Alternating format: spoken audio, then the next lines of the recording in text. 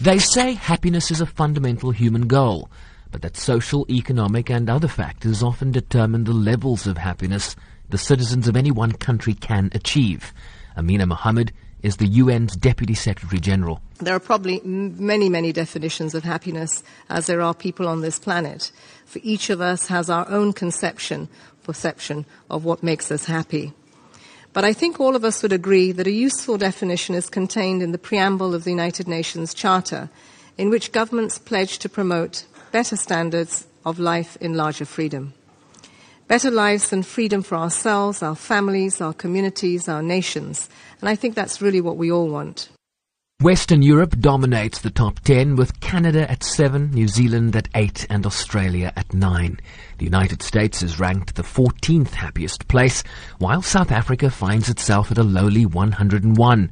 Algeria is the best placed African country at 53, with Mauritius, Libya, Morocco, Nigeria and Somalia all ahead of South Africa on the continent. We need to tend to all aspects of well-being to create happiness. And that is why GDP alone is no way to gauge the happiness and well-being of a nation. It is why the SDGs stress that we must leave no one behind, and we must reach those that are most in need first.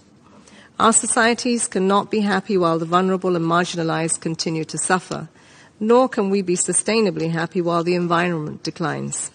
That is why the SDGs place equal weight on social, economic, and environmental development. Or to put it another way, social, economic, and environmental well-being.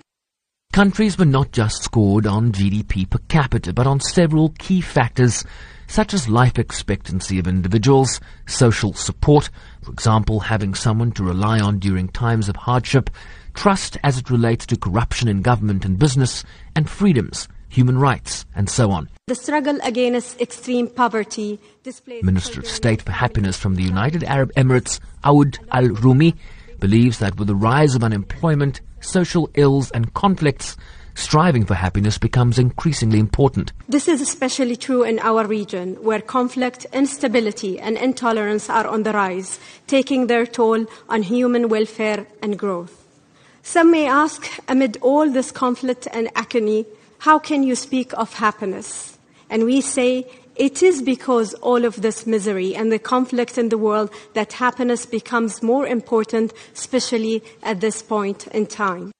Syria placed 152nd out of 155 countries, while Tanzania, Burundi and the Central African Republic are at the very bottom of the list.